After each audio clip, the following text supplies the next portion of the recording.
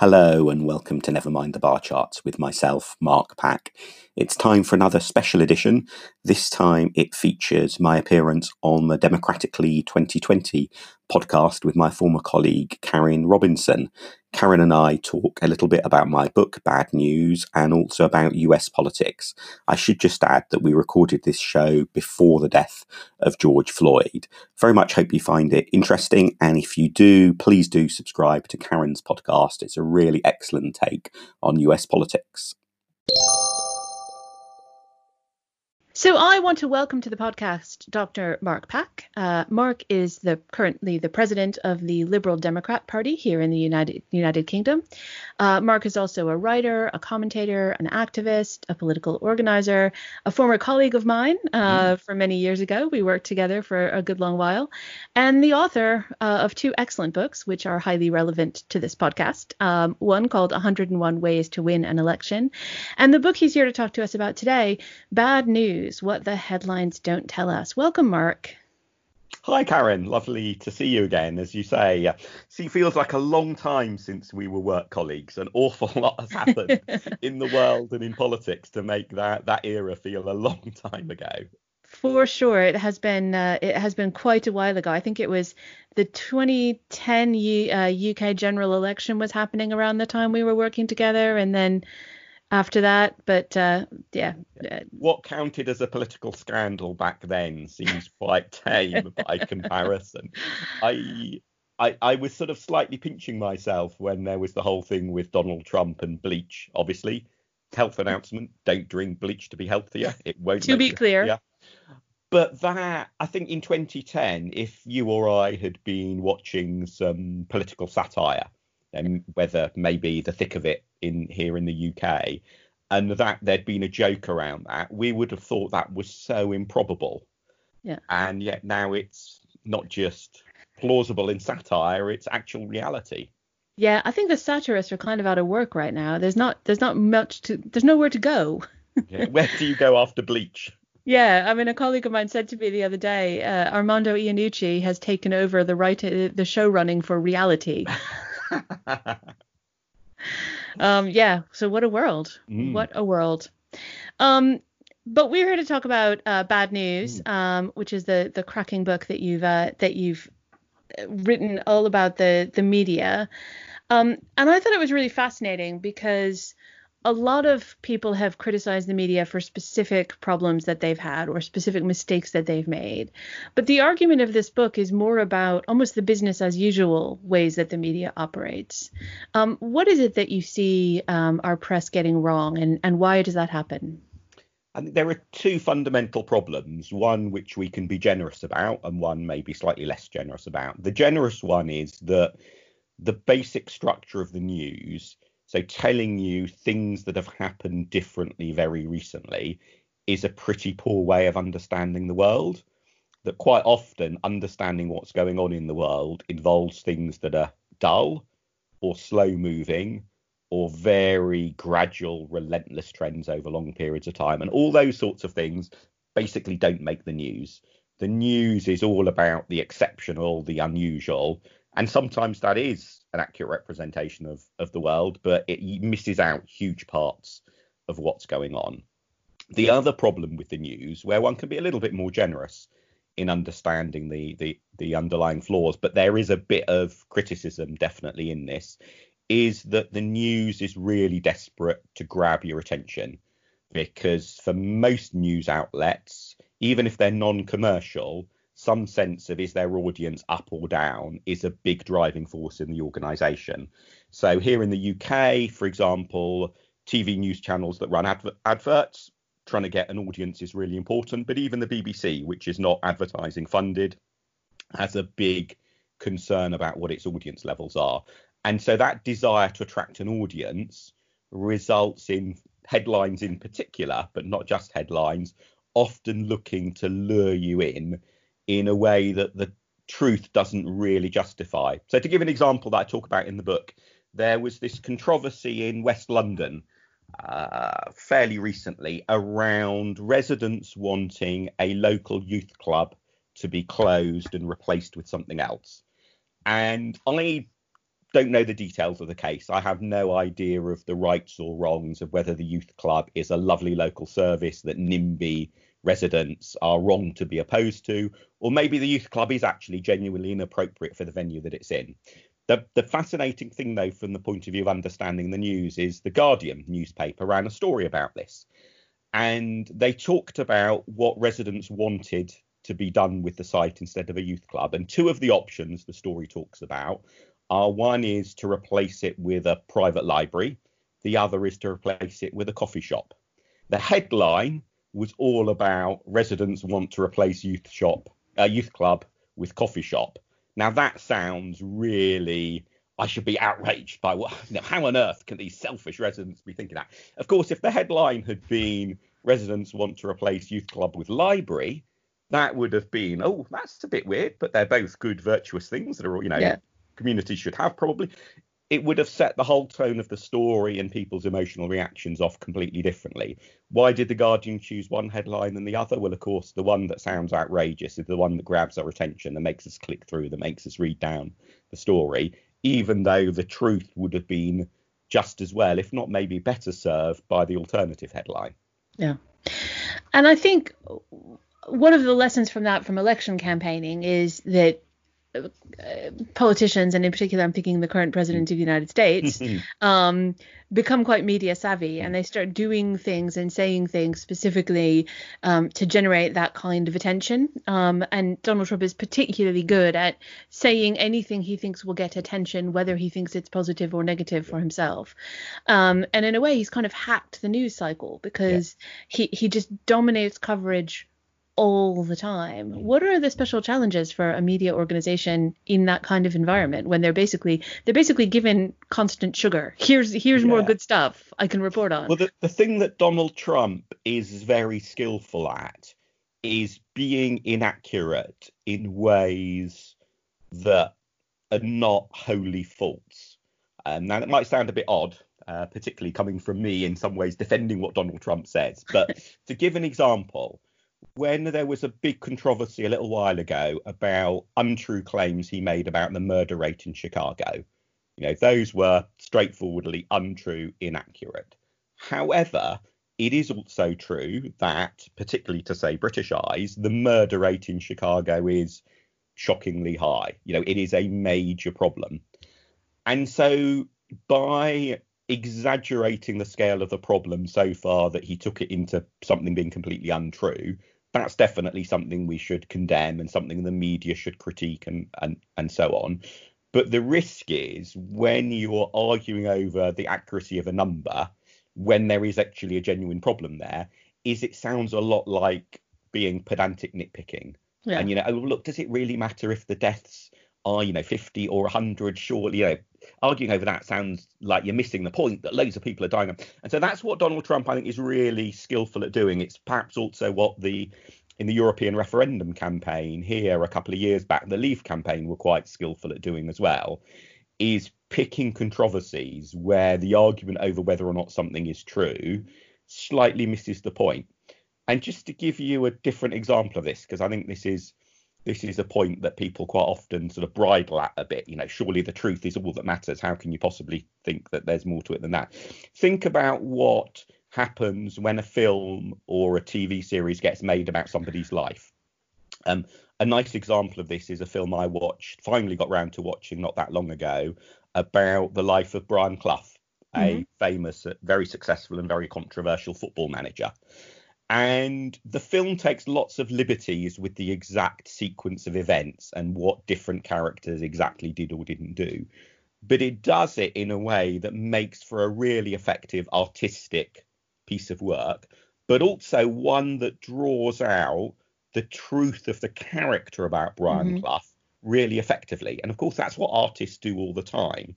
They exaggerate and they omit and they rearrange in order to try to bring out some deeper truth.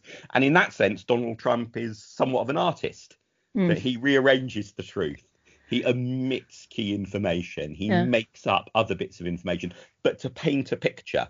And the thing that I think the media often get wrong, and particularly political campaigners often get wrong, is to think that the only thing you need to do is to engage with the accuracy of the picture. What you also need to do is to engage with that broader question. So in the case of, say, the deaths in Chicago, yes, understanding the scale of them is important, and that is part of what's needed to tackling an issue, but that's not the only thing you need to do. Yeah. And that's how Trump winds up making himself look like he's some sort of bigger truth teller, as opposed to, the nation's most prominent lawyer, because he comes across as the one who's ignoring all these piddly little, nitpicky arguments and saying, here's a big truth no one else wants to say. It kind of blends conspiracy theory and narrative storytelling and using some of the media's worst instincts against itself. And it can also work on a much more benign scale. So to take an example of a political podcast I really like listening to, Not Enough Champagne, Corey and Steve, who are the two presenters, will probably be a bit baffled if I tell them that I compared them to Donald Trump in an interview. But the thing that I really like about them is they're both Labour Party supporters, so a different party from mine. And I like listening to them, A, because they do a really good podcast, but B, because their take on the world is different from mine, it helps me remember how other people see things. Mm-hmm. But the relevance in this context is that Corey and Steve, when they're talking about the Liberal Democrats, relatively frequently get a particular detail slightly wrong, just as I would if I was talking about another political party, rather than my own. And the thing that so often reminds me is the fact that they might have got a little detail wrong very rarely undermines their argument. And so it's a reminder that if you just zoom in on the factual details, it was Paddy Ashdown who did that rather than Charles Kennedy, you can miss the point that the overall argument might still have some validity. And if you want to persuade people to reject that argument, then you need to engage with that rather than the pedantry over, which Lib Dem leader was it in particular who first adopted a particular policy. So apologies to Corey and Steve if they echo this. I promise that's the only respect in which... In many other crucial respects, I'm sure they're very unlike Donald Trump. Yeah.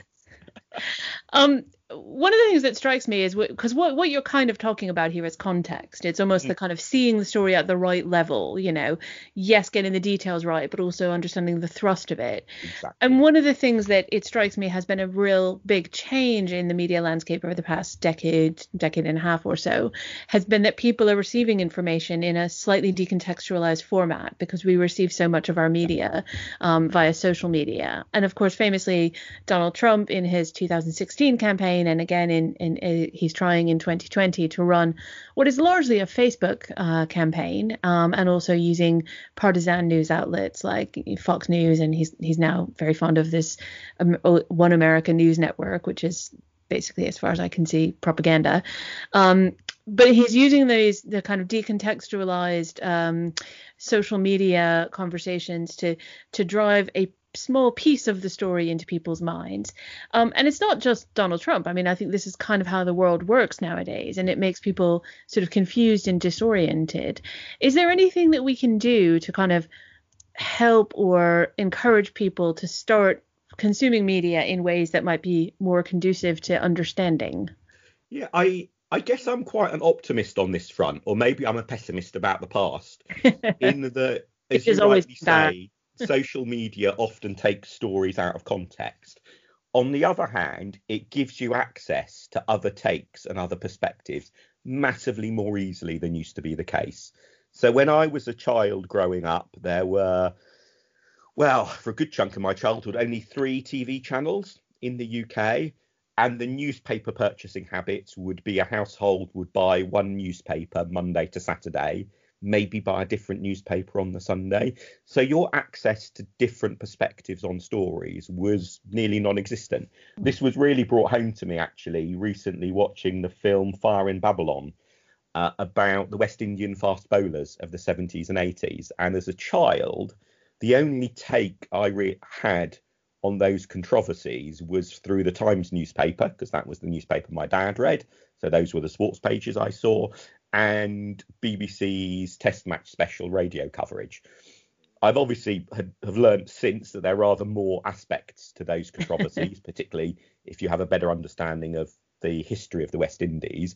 But that film really brought home just how lopsided the version of events at the time that I saw through those outlets, in a way that now, when there's a similar controversy, alternative viewpoints are immediately accessible. And a good example of that in the UK is over stories about gun control in America. Obviously, broadly speaking, people all across the political spectrum in the UK just find it anything from baffling to horrifying, the many attitudes towards gun control in the US.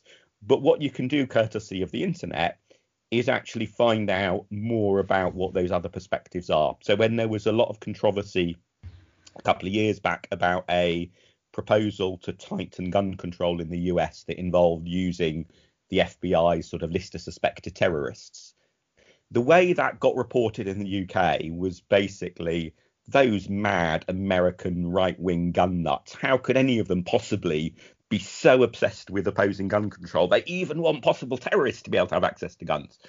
And I remember thinking at the time, well, I'm pretty sure if I was in the US, I would be very heavily in favour of gun control. But does really every opponent of that proposal, is every opponent of them completely mad? And what I could therefore do online is go to things like the Fox News website and hear the other side. Now, the other side I didn't find convincing, but the other side actually of the argument did make some quite good points about how unreliable that FBI list is. And therefore, if you're introducing gun control on that basis, you're actually introducing gun control in a much less rigorous way than it might sound if you don't really know much about the topic. Now, for me, that wouldn't persuade me to therefore oppose that measure. But it was a really good example of how, if you want to, and that's a big if, but if you want to, the internet, including social media, makes it much easier to check out the other side of a story. I think there's truth in that, but I think the crucial point is what you said at the end about the if you want to, and I would also add if you have the time and ability. That's important. One of the things that's kind of dispiriting often about American elections, and I suspect probably elections in lots of places, is that the vast majority of the electorate has already made up their mind long since, which means that the people who are the decision makers, the kind of the swing voters who make the impact, whose late decisions will move the election one way or the other, are often the least informed and the least engaged. So you really basically get one chance to get the attention of this very critical group of voters, who are the least likely group of voters to think, that's interesting, I wonder if there's more to that story, let me find out. Now, in some ways, they're actually quite open-minded because they're not partisan. So in some ways, they can be persuaded at the right points. But I think it's I guess I just would say I'm skeptical that the existence of accurate information is going to be enough. It feels like we need to do a better job of getting, especially into big mainstream outlets, kind of accurate information in the first place, because that may be the only place that the most relevant voters are ever going to hear this information. Yeah, and there's a related issue, which actually I don't really touch on in the book, but about this fear about what are often called data voids or Google voids, where if you search for a topic, the truth is very hard to find. And an example of this would be, there is a sort of anti-Semitic myth about the first edition of the Encyclopaedia Britannica that came out after the Second World War. And I'd spent a bit of time trying to understand exactly the cause of the myth and so on. And the thing that was really striking is if you go Googling for it, you only get the anti-Semites. It's really hard to dig in to find the truth. And essentially, the reason I'm sure it's a myth is because of my preconceptions about anti-Semitism and about the Holocaust. And in this case, I'm absolutely happy to stand 100% behind my preconceptions as being the right guide to the truth. But one has to be sensibly wary about realizing if that's what you're relying on, that's not really the best of situations. So quite often the problem is the truth is quite hard to find. Sometimes because it's slow moving, sometimes because it's dull, sometimes just because it's the angle that really nobody is interested in. The thing though is, and I guess this is a thing that maybe just frustrates me a little bit, or I wish the media were better at, the truth is often much more interesting. The full story about why somebody said something that was untrue, or an untrue idea got wide provenance, is often as interesting or more interesting.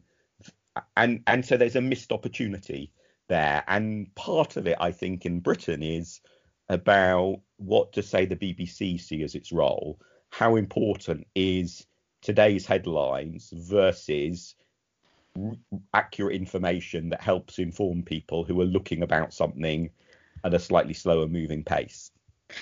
I think that's a really interesting point, because one of the really valid points that you make in the book is about the media's proclivity for always covering horse race issues.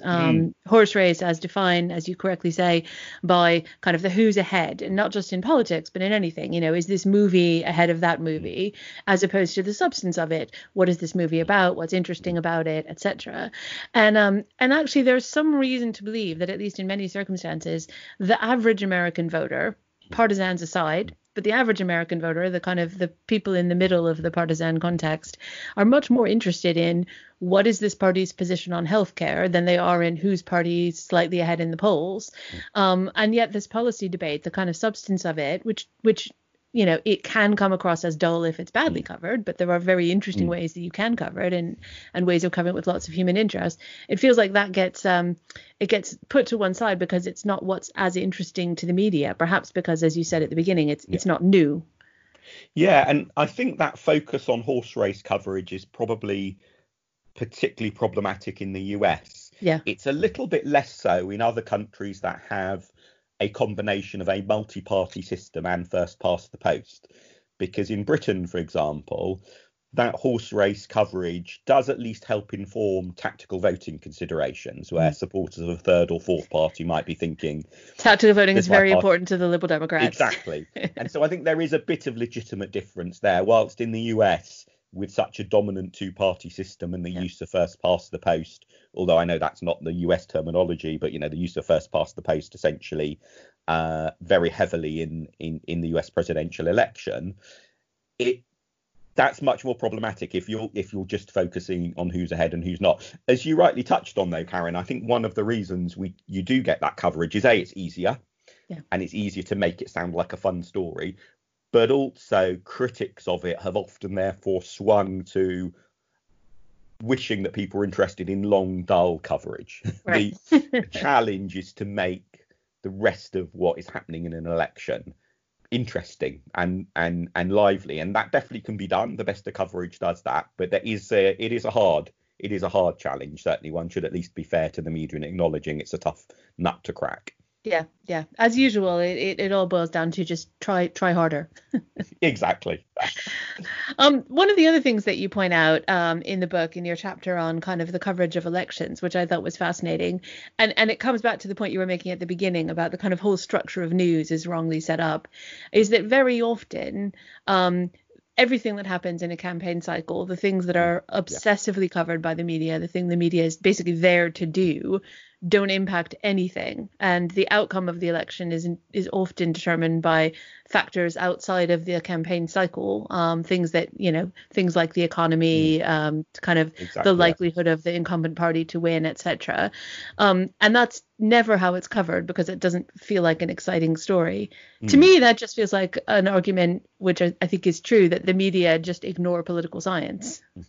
Yeah, and a good analogy is, imagine, when eventually we have the next Olympics, who knows quite what year that will be in, but when we have the next Olympics, when you get the medal ceremony, so when the 3 gold, silver, bronze medalists, they walk up to the podium and they get presented their medal. Imagine if the sports commentator was covering the 3 of them walking up to the podium as if it was a horse race, and I wonder, is Smith going to walk up to podium number 1, or is Jones going to beat Smith to the gold podium? And you'll think, this is absurd. We already know who's got the gold, silver, and bronze. The speed with which they walk and who's closest to which podium is not in any way relevant to which medal they get. But news coverage of elections is often of that nature, as if it's all about what happens in the few weeks running up to polling day, when in fact the results almost always are predominantly about what has happened well before polling day. So there's definitely, as polling day gets near, a really good reason for the media to cover the election much more. The problem is what the media does is talk then as if the events happening in the last few days of the election are what determines it, rather than saying, look, now you're interested. Here, by the way, are the things that happened 3 years ago that are actually really determining the election. And so the whole nature and pitch of election coverage is talking about elections in the wrong way. Yeah. Which is a problem. However, it's probably more of a problem in the UK than in the US, because in the US, we are a very closely and narrowly divided country. And in some ways that makes the responsibility on the media much greater, because it is true often that small things can tip an election one way or the other. To many Americans, especially I would argue American Democrats, when we think about media misjudgments, the thing that is burned into our brains is what happened in the 2016 election. A number of things about the coverage of Trump versus Clinton. In particular, the relative handling of Hillary Clinton's email scandal compared to what we would perceive as being a raft of equally, if not more serious Trump scandals, which collectively got only about as much attention as the email scandals, and this weighting of it. Do you agree that the media got that wrong in 2016, or and if so, what would you suggest they could learn from that experience? I mean, I think everyone got it wrong in different ways. Yeah. Because the other element that certainly in the coverage that you saw in Britain, where I think the media got it wrong, was there was no real conception of the fact that Hillary Clinton, rightly or wrongly, was a massively unpopular candidate. And I guess you would probably think wrongly, but, rightly or wrongly, as a sort of objective fact that going into that election, Hillary Clinton was an extremely unpopular politician by comparison with previous presidential candidates of either party. And so I think there was, but not by comparison with Trump himself. I mean, that's no, indeed. I mean, they were both quite unpopular. Absolutely, but the coverage was very much in the tone of Donald Trump is phenomenally unpopular, and Hillary Clinton might be a bit ahead of him, rather than this is the contest of. I think it's pretty close to being true. Literally the two most probably the most unpopular combo of presidential candidates ever. Yeah. Even if that's not literally true, certainly it was true for a long period of time running up to 2016. Yeah. And so in that sense, I think there was a blindness to Hillary Clinton's unpopularity on the part of many people and media outlets who, push comes to shove, would have preferred her to win. I think there was also a problem definitely in how the media covered Donald Trump, which partly goes back to what we were talking about earlier around sort of pedantry versus big picture. But most crucially, the incentives that drive journalists very rarely point towards success means you need to have both Democrats and Republicans trust you. If you think about the media as in part a predominantly commercial enterprise, one of the basic rules of success if you're running a commercial enterprise or thinking about a commercial enterprise is which is the niche that we're going to go after, which is the bit of the market that we're going to try to sell to. And so you have this problem that media outlets, can be really successful if only Republicans trust them by and large. And they can be really successful if only Democrats trust them by and large. It's one advantage we have in Britain with the BBC, and other countries have in other ways with the other sort of state broadcasters in particular, is that when it's done well, you have a state broadcaster or a broadcaster regulated in some way by the state that has to try to appeal across political divides. So even in Britain, a TV station like ITV, which is a commercial TV station, because of its regulatory framework, if only Conservatives in Britain liked it or only Labour supporters liked it, that would be a problem. Yeah. And I think what we see in the US is that there is not that much of a market for media outlets that are trusted across the political divide, and therefore each camp ends up very much to its own. I'm trying not to fall into that habit that everyone falls into of thinking their country is better than other countries, but I do think that model of having a media structure where you have significant media outlets who have to try to appeal across the political divide is genuinely really beneficial. That's not just an attempt at sort of British exceptionalism. I think the relationship between the US media, especially television media, and the increasingly negative partisan polarization in American politics, it's a bit hard to unpack, because I think it kind of goes both ways. It's both cause and effect. Yeah. And I think, that famously the Republicans some 30, 40 years ago started explicitly trying to create alternative conservative institutions, including media institutions, because they felt, rightly or wrongly, that what were at that time deemed to be sort of neutral media communications, they felt were actually skewed towards liberals. So they started creating things like Fox News and so forth. And now we're in this interesting place of, like, on the one hand, I think that these media outlets are responsive to a market, right? So there is a real marketplace for partisan slanted news, but then they also create their own market, because increasingly Fox News defines the reality of the world that of the people who watch it, including the president. So it's we're in a very partisan split place, and it's really hard to see how we'll ever get back to anything like neutral truth in the way that kind of old-fashioned ideas about journalistic objectivity would suggest is possible. Yeah, I mean, I guess there is a start of maybe two possible trends in the US media that are hopeful on that front.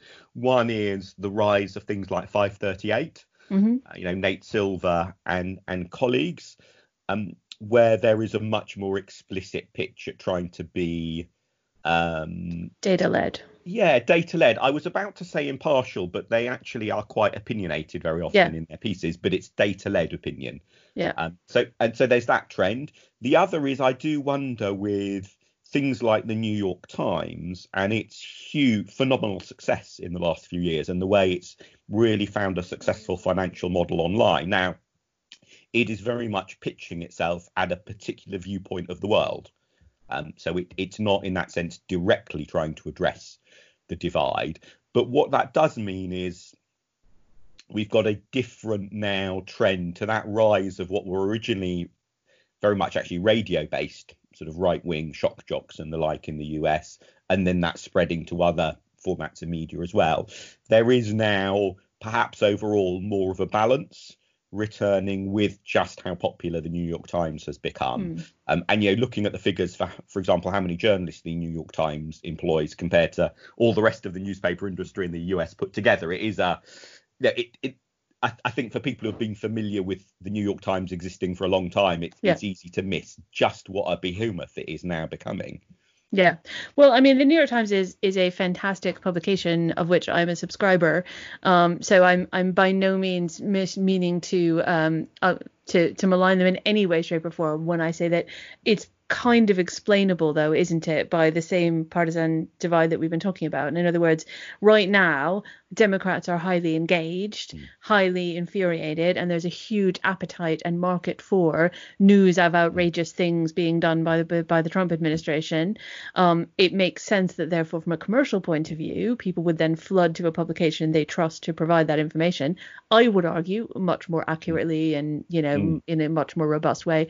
But still, it still fits into in certain cycles, people flood to Fox News to get their anti-Democrat bias, and then Democrats flood to institutions like the Times, MSNBC to get their Trump bashing. It's not as simple as that, but it doesn't feel like we're arriving at a consensus. It feels like we're arriving at continuously split realities. Yeah, I think part of that reflects underlying divisions in US society. There's only so much you can expect the editorial direction of a particular media outlet to do to address that. And actually that leads on to some really interesting research that I touched on in the book, not my own research, but other people's research, about cause and effect between the political views of media owners and their outlets. So, for example, how influential is the owner of a newspaper in influencing its political direction? And the evidence points much more towards people who decide to buy a newspaper picking a newspaper that fits their political views, rather than they buy a newspaper and then order the staff to change their coverage to match their political views. So that if you are, say, have right-wing political views, you don't go looking for a newspaper that appeals to left-wing readers to buy, because you know that you would then be stuck with something where your views and what your business needs to do would be at odds with each other. So right-wing people end up buying right-wing outlets, left-wing people, left-wing outlets, liberal people buy liberal outlets. And therefore the cause and effect is much more driven by the audience, which therefore determines the editorial direction, which therefore determines which owners they end up with. Now, the optimism in that is it does mean that when the audience's views change, they can be much more influential. We had this in Britain back in, I guess the best example is probably back in the early 1990s, where the newspaper landscape in Britain then, as it is now, was very much dominated by right-wing or centre-right newspapers. The newspapers of the time, though, turned massively against the Conservative government. And one of the driving factors was the extent to which their readers were writing in to tell them how badly affected they were by the recession at the time and how unhappy they were with the government. And so, as what was happening was not right-wing newspaper owners determining the political agenda, but the readers saying, we now really are unhappy with the government, and the newspapers having to react to that in order to keep their readers, that's a much healthier situation. Yeah. And so I think there is an important difference here between talking about how the media cover politicians in power with opposition politicians. And this is maybe where the US presidential elections, where you don't have an incumbent, are a little bit different, because you can have that, what is really happening out there, making the media have to reflect that through audience pressure in a way that can work for coverage of incumbents. Of course, people who aren't in power don't have a track record that could ever generate that safety net of an audience reaction. Yeah, interesting. So, Mark, if you were in the position of, let's say, I were to hand you the opportunity of being the Biden campaign's chief advisor on managing their press relations, what would you advise the Biden campaign to do in terms of generating positive coverage of the campaign, and also avoiding negative coverage, given what you know about the instincts and the biases of the media? One of Biden's great strengths is his personal empathy. And I saw the clip, in fact, maybe earlier today I was watching, or possibly yesterday, when he was on a TV show with John McCain's daughter. Meghan McCain. Yes, that's right. And the way that Biden reacted to Meghan McCain talking about the cancer that her father was suffering then was just, amazing. If I ever want to have some horrible personal news arrive when I'm in the company of a stranger, Joe Biden is top of my wish list. And so I think what the Biden campaign should do is to look to tell the story, for example, of coronavirus through Joe Biden showing that empathy and personal support for people who have been really badly affected by it. And I think that set of personal stories can be much more effective than the standard political rhetoric. And one of the reasons I say that is if you look at how people's views have changed over same-sex marriage, that across multiple countries, there's been a massive shift of people's views on same-sex marriage, even though it's an issue that fundamentally is one about gut feel. Facts play a little bit of a role, but it's really about your gut feel. And so why have people's gut feels moved so much? A lot of that is to do with people knowing people. And so if you know somebody who is in a same-sex relationship, that idea that maybe it should be okay for them to marry is very different than if it's, something that you've never encountered and it's an abstract issue or something seen through the prism of very partisan media. So I think with coronavirus, telling the story about Trump's failures through those personal stories and those personal connections, I think will be much more effective than through the traditional forms of political communication. Yeah, and it sort of points out a weakness, which we sort of touched on earlier, that the Democrats have some of the same weaknesses that the media do, in that they have a tendency to argue at the level of data. Well, actually the facts are not this, the facts are that. Whereas what Obama did really well, and what Biden often does well, is argue at the level of personal narrative. I feel your pain. I understand why this happened to you. I'm so sorry. I'm here to help, etc. Much more meaningful at a personal level. Yeah. And there's a famous example of this from back in the 1988 US presidential election, Michael Dukakis. The video clip's on YouTube. It's well worth hunting out as a really good example of how to get this wrong.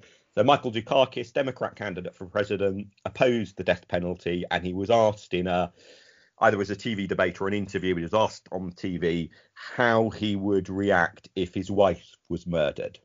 And he reacted with a very technocratic, rational answer. Yeah. As opposed to, of course, if my wife was murdered, the death penalty wouldn't be good enough for what I would want to do to the person appropriate for that. But you know what? The fact that I would be so angry in response to that and would be so violent in my initial instincts, which we all as humans are, that's the very reason why we need to have a legal system that takes a step back. And, so there's a way of responding to those issues that can acknowledge the anger and the strength of emotion, as opposed to simply saying, oh, don't be stupid and emotional about this. Here are some facts. Yeah. So I think, your advice boils down to manufacture opportunities for Biden to demonstrate his person-to-person human empathy. But he has to do that from a basement. Yeah, it's tricky. Alone. But if anyone can, Biden can. Good luck with that, Joe. Yep. Your other book, we talked a lot about bad news today, but your other book was called 101 Ways to Win an Election. Would you like to throw, say, 2 or 3 ways to win an election at us? Well, one of the things I talk about in that book actually is the Michael Dukakis example. Yep. I guess a couple of other things in there which are very relevant at the moment is I talk a lot about the importance of the message. Yeah. And that, I love getting into details of the ground game and how you organise the on the ground campaigning and so on. But there's a limit to how much that can achieve. And the message is really important. And the message needs to work, as you were rightly saying earlier, Karen, for people who don't follow the details of politics very much. I love the example that a bit into the 2017 general election here in Britain, 1 in 5 people couldn't name who the leader of the Tory party was, even though we were in the election. And that's not because they're stupid. It's because they decide to spend their time on other things. So in that book, I talk quite with my co-author, Ed Maxfield, we talk quite a lot about the importance of messages that actually work and the storytelling that has to sit behind them. One of the other things we talk about is actually how the first President Bush, one of the secrets of his political success was the number of thank you notes that he wrote. And one thing I've been trying to make, and I've not quite made a habit of myself, but is whenever I have a bad day or get frustrated, to find some gratuitous thank you message that I can send. And that might be to go and finally get round to posting a podcast review of a podcast I really like. Yeah. Or it might be saying thank you to somebody for something that, I hadn't properly thanked them for before, or just finding some, dropping a quick email to somebody to praise them. So if anyone is listening, it does ever get a thank you, note or message out of the blue from me, it is genuinely motivated as well. But I find it's quite a good way of counterbalance. And, the first President Bush really demonstrated how much of a political career you can base on being really good at remembering to say thank you. I always remember a story a good friend of mine told about having met Bill Clinton at a funeral one time. And he, had a few seconds chat. It was a funeral of somebody who'd been active in a movement that my friend worked for disability rights. They had a probably 30-45 second conversation. It was substantive, but brief. And then he moved on. And he tells the story about, a few weeks later, he received a handwritten note from Bill Clinton saying, "Dear Brewster, I so enjoyed meeting you at the funeral for so-and-so. And I'm so delighted to hear about your work on this and such an issue. Keep up the good work, Bill Clinton." And I just thought, now that's either he's got a fantastic memory or really good staff work. I'm just wondering, did he have someone both, behind him taking notes, or a bit of both? But I thought, what a great practice that is, to just get in the habit of, because my friend now, had been slightly ambivalent about Bill Clinton, but loved receiving that note, and he always remembers it, and he tells everyone. That's politics. I wonder if Bill Clinton had sort of bugged himself, so he had a little audio recording so that staff could then afterwards work out what all the details were. Maybe, who knows? I think there are some people who are brilliant at remembering those little details in their conversation. Here in Britain, Shirley Williams was fantastic at similar way of that immediate emotional engagement. She was lovely. Right, Mark, have you got a few minutes to play the gut check game with me? Oh, can I say no? This sounds worrying. The last podcast I did, it involved actually a quiz about chocolate. People who know me will know I quite like chocolate. And I scored an inglorious 0.5 out of 5 on that quiz. So I'm not in any way nervous. Don't worry, you can't fail this test, I promise. All it means, the gut check game is I have in front of me on some bits of paper some things taken from the campaign trail. This week I have chosen a series of headlines. Yep. From various different US-based news outlets, and I'm just going to read them out in a random order, and all we have to do is just react to it. And in particular, I'd love to hear from some of the tips from your book. What would be the things you would be watching out for if you read that headline as you read the story? Because you do a lot of things in the book that are really interesting about kind of look out for this this story, check its validity. And you talk about things like punctuation marks that can get you in a lot of trouble in headlines. So I'll pull a story out. Okay, here's one from Fox News, which we've talked about before. Quote, so the headline is "An innocent man." Subhead, Trump tears into Obama administration after DOJ drops its case against, quote marks, warrior Flynn. So I think the thing this touches on is that immediately rings an alarm bell for me, or a note of caution, is that what happens with legal actions can often be relatively disconnected from the overall truth or not of something. So, for example, somebody might take out a legal action, but because it doesn't follow the right procedures, that legal action might fail, even though the allegations they might make are true. Or, for example, one popular form of news stories is based on what's said in court filings, where one side has filed its case. But the fact that something's been filed with the court, I mean, I could file anything. I could make any claim in a court filing. That doesn't actually really tell. So that reference to legal makes it sound more significant and more true than reading the rest of the story may well justify. Yeah. Do you know the story that this is reporting on? I don't think I do, actually. Okay, so this is Michael Flynn, Trump's former national security advisor, who was pled guilty to obstruction of justice and lying to the FBI. And the Department of Justice, even though Flynn admitted in his court hearing to having done this, the DOJ has now said that they don't have enough evidence and they don't think they can prosecute it.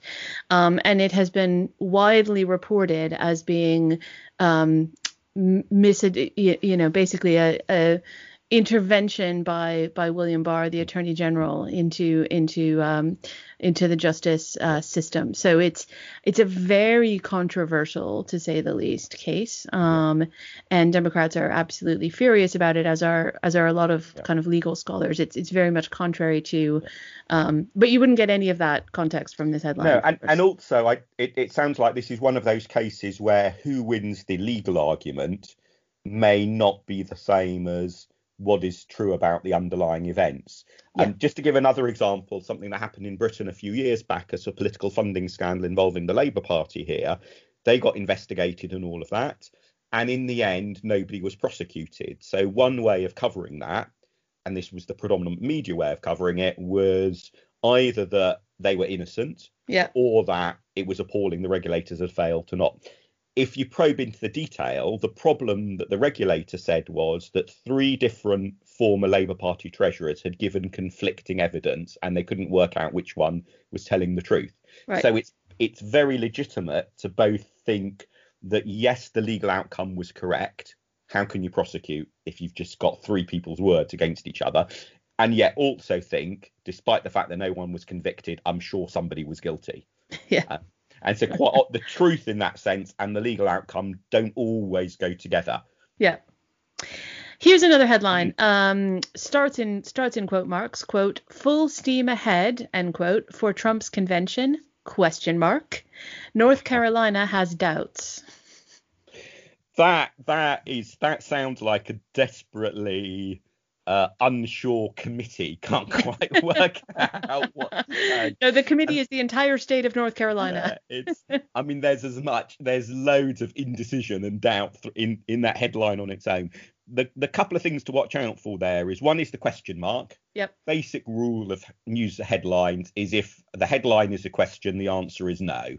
That is pretty nearly always the case. The other thing is the use of the phrase "full steam ahead" in quote marks. That sounds like that's a bit of rhetoric from somebody who may or may not be a well-placed source. And in fact, they may be somebody who has a commercial interest in the convention going ahead. So there are some people who will be wanting to talk up the likelihood of the convention going ahead because they are invested in the convention business and the knock-on economic benefits from a physical convention going ahead. So that, having a quote just like that, one of the things I would immediately think is, well, who is this person? You know, if that's Trump saying it, or if it's the chair of the National Committee saying it, that's one thing. If it's anonymous quote or chief exec of the convention centre business, that's a very different. So there's a whole, that quote may well not be nearly as strong a statement as it sounds on its own in the headline. Yeah, so something to watch for as you read the story. I didn't say, by the way, that's a New York Times headline. I was really that's the New York Times. That if you ever wanted to caricature the New York Times, you'll be hard pressed to beat that headline for paid. Well, it is. That's what I thought. I was like, they have no idea what the story is here. Like, I don't know what I'm supposed to. And the combination of quote marks and a question mark. And this partly gets back to actually one of the points I make in the book, which is I strongly suspect my conclusion at the end of reading that story would be, nobody's got any idea. We're better off just concluding, don't know, let's come back to this story in the future. Yeah. Here's another one. This is from MSNBC's The Chris Hayes Show. It says, "Coronavirus conspiracy theories are ravaging ERs and doctors are fed up." Well, I guess this touches on one of the tricky points about to what extent should you talk about things that are untrue, and do you risk giving them more airtime? The doctors are fed up bit rings a little bit of an alarm bell for me, because of course that might be true. Yeah, I guess it probably I'm sure there are doctors who are fed up. But it gives that sort of headline normally comes from a story that is based on some interviews. And it's really hard to tell how typical those interviews are. Yeah. And so you've got a real risk of it, what might sound like a convincing story, because it's got extracts from interviews with maybe 5 different doctors, but they are in the end only 5 doctors. And how were those doctors chosen? How typical are they really of everyone else's views? And you know what? The doctor who has a slightly bland, boring answer is the one who almost certainly doesn't make the cut for the final story. It's a real giveaway that when in stories that quote lots of witnesses in that sense, none of them are the ones of the it's dull, it's boring, it's nothing to say, nothing really to see here. And that's not because that's never the truth. It's because that's just boring. Therefore, it doesn't make it into a news story. So I would be nervous about the implication of the source of the story and how robust that really is. Yeah. That would definitely be something to look for as I read through it. I think it's a really interesting one, because I watched the story that the headline describes, and it's a really interesting story. It's one that I think, we would want to be able to report about. There are protests happening. There's a lot of things that are disruptive in the hospital setting that doctors are having to deal with. And so they did interview some doctors with a very compelling case to make. And I was thinking to myself, how would I write that headline? Because I had the same reaction you did. It's like, well, I'm sure not every doctor in the world is fed up. And I'm not quite sure to what extent this is a valid description of the life of a medical practitioner. But equally, I would want to be able to hear from those doctors who are fed up, because I thought it was an interesting angle on it. And I just wasn't quite sure how I would have written that headline.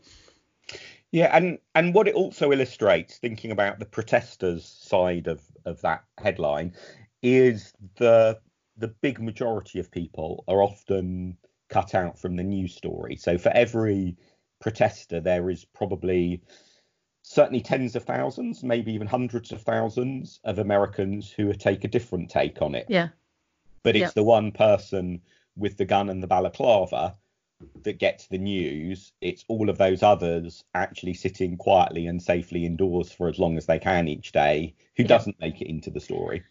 And that is a really big problem in coverage of the coronavirus, because polling suggests, to the extent that you think the polling is accurate, but it seems to be consistent on this, that the vast majority of Americans support the idea of shutting down and staying home, and that most people are complying pretty well with this. It only takes a few hundred, which in a nation of 350 million or so, you can always find a few hundred people to do anything.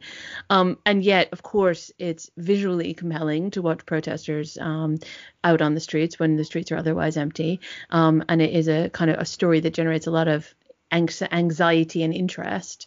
So it's difficult to find the balance between not covering it at all, but also putting into the context of they don't seem to represent a large, certainly not even a majority. Yeah, and certainly, I mean, was a fascinating little problem, within the last few days about the truth or not about whether at one of these protests somebody was holding up a sign with a Nazi slogan on it, and the truth got very messy because there was a previous fact-checking story about a similar sign but at a different protest, which people wrongly thought was about this particular protest and so on. But it certainly does seem to be the case that some of the protesters are deeply unpleasant people. And in a way, the correct response, maybe not correct, but the response at least I would take is to say, OK, because of coronavirus, deeply unpleasant, nasty person is now doing this. If it weren't for coronavirus, they would be doing something else. It's not that, oh, my goodness, society is all going wrong or something like it's deeply unpleasant people choose the way in which they express their unpleasantness depending on the situation. Now, I'm sure amongst the protesters, that's not the only group of people there, but I'm sure there are good people. That but it is an illustration of how you need that broader context. Yeah. I think that's and that kind of flags up something that's probably a running theme, which is that's the harder way to cover the story, because to cover it that way, you can't just go to the protest, take some pictures and report on it. You have to find out who are these individuals. What do they do when they're not doing this? Have they got previous form in protesting? What are the issues that engage them? And that can be hard to identify. But as you say, in many cases, what happens when you scratch beneath the surface is that in this particular case, you're finding some of these people have some very unsavory right-wing connections. And also, I guess there may well be some people in some of the protests who have a legitimate complaint about an element of how the lockdown has been implemented in their state. Yeah. Certainly, I'm aware that in Britain, although we've had nothing like those sorts of protests, if you look at the different government support packages, there have been all sorts of little wrinkles and omissions and mistakes made along the way in drawing them up. So it would be amazing if across all of the different US states there weren't some legitimate grounds for complaint that might be being wrapped up in some of these protests. And it's striking that in the news coverage, at least I've seen here in the UK of it, there's no sense of whether the media have really tried to find that out or not. Now, maybe they have and none of that exists, but at best, you're just taking it purely on trust that there is nothing that has gone wrong with any detail of any regulation that might therefore incite somebody to protest. Right, one last headline to end on. This is a fun one. It's from Channel 2 News, CBS Pittsburgh. And it's, I'd take her in a heartbeat. Joe Biden says he would pick Michelle Obama to be his vice president. What stands out for you there? I would be amazed if that is not a quote taken out of context. Because if it were true, why is it not the BBC News headline as well this morning? But that phrase it's really easy to imagine contexts in which that answer that is quoted is essentially in a different world from the current one in some form. Yeah. So that's definitely it's the conditional, isn't it? That I would. Yeah, it's exactly that. That's definitely what was the question that he was responding to needs to be known before you can judge the story. Yeah, absolutely. It's a bit of wishful thinking on the part of the media in this case, I think, because it would be such a great story to cover. But if you read, and the story is kind of just, I had a look at it kind of straightforwardly. And to be fair, I don't think he was necessarily quoted out of context. It's, would you consider Michelle Obama for your VP? And he says, of course I would. I'd take her in a heartbeat. She's wonderful. I adore her. She's great. But it's only kind of at the bottom of the story that he says, of course she has no interest. It's not going to happen. Exactly. It may well be that he gave that answer because he knows it's not going to happen. Yeah, and he kind of says that it was a real prospect. And indeed, the very fact that he says he would pick her illustrates that he's not going to pick her. Exactly. And I think, the headline doesn't make that clear, but you can kind of get to it by he says he would pick Michelle Obama. Well, if she were on his shortlist along with lots of other people, he would be more circumspect, wouldn't he? He would have to say, well, there are so many wonderful people we're looking at. Michelle's obviously on the list, but we're looking at everybody else. It's not going to happen. And I think that, whilst being accurate himself. No, he would be scooping himself indeed. Although Joe Biden has a tendency to do that. So. That's true, actually. Mark, listen, it's been great talking to you. Any final thoughts before we go? No, it's been absolutely fascinating talking with you as well. I guess the sort of the note on which I end the book is maybe a good sort of final note here as well, which is that the news might be bad often. It might be poorly put together, misleading, etc. But if you know what to look for, whilst the news might be bad, we don't have to be. We can be smarter and better than that. Well, there you go. That's the good news, isn't it? Exactly. Hi, it's Mark here again. Really hope you enjoyed listening to that. If you did, I really would encourage you go and subscribe to Karen's podcast. It's called Democratically 2020. You can also find Karen on Twitter at KarinJR. That's KarinJR. You can find me on Twitter at MarkPack and this podcast at Barchart Podcast. I should also say, if you're tempted by the sound of my book Bad News and you'd like to get a free chapter to sample it a little bit more before deciding whether to read the whole thing or not, if you go to markpack.org.uk/bad news, you can sign up to get a whole chapter completely free by email. Thanks again very much for listening.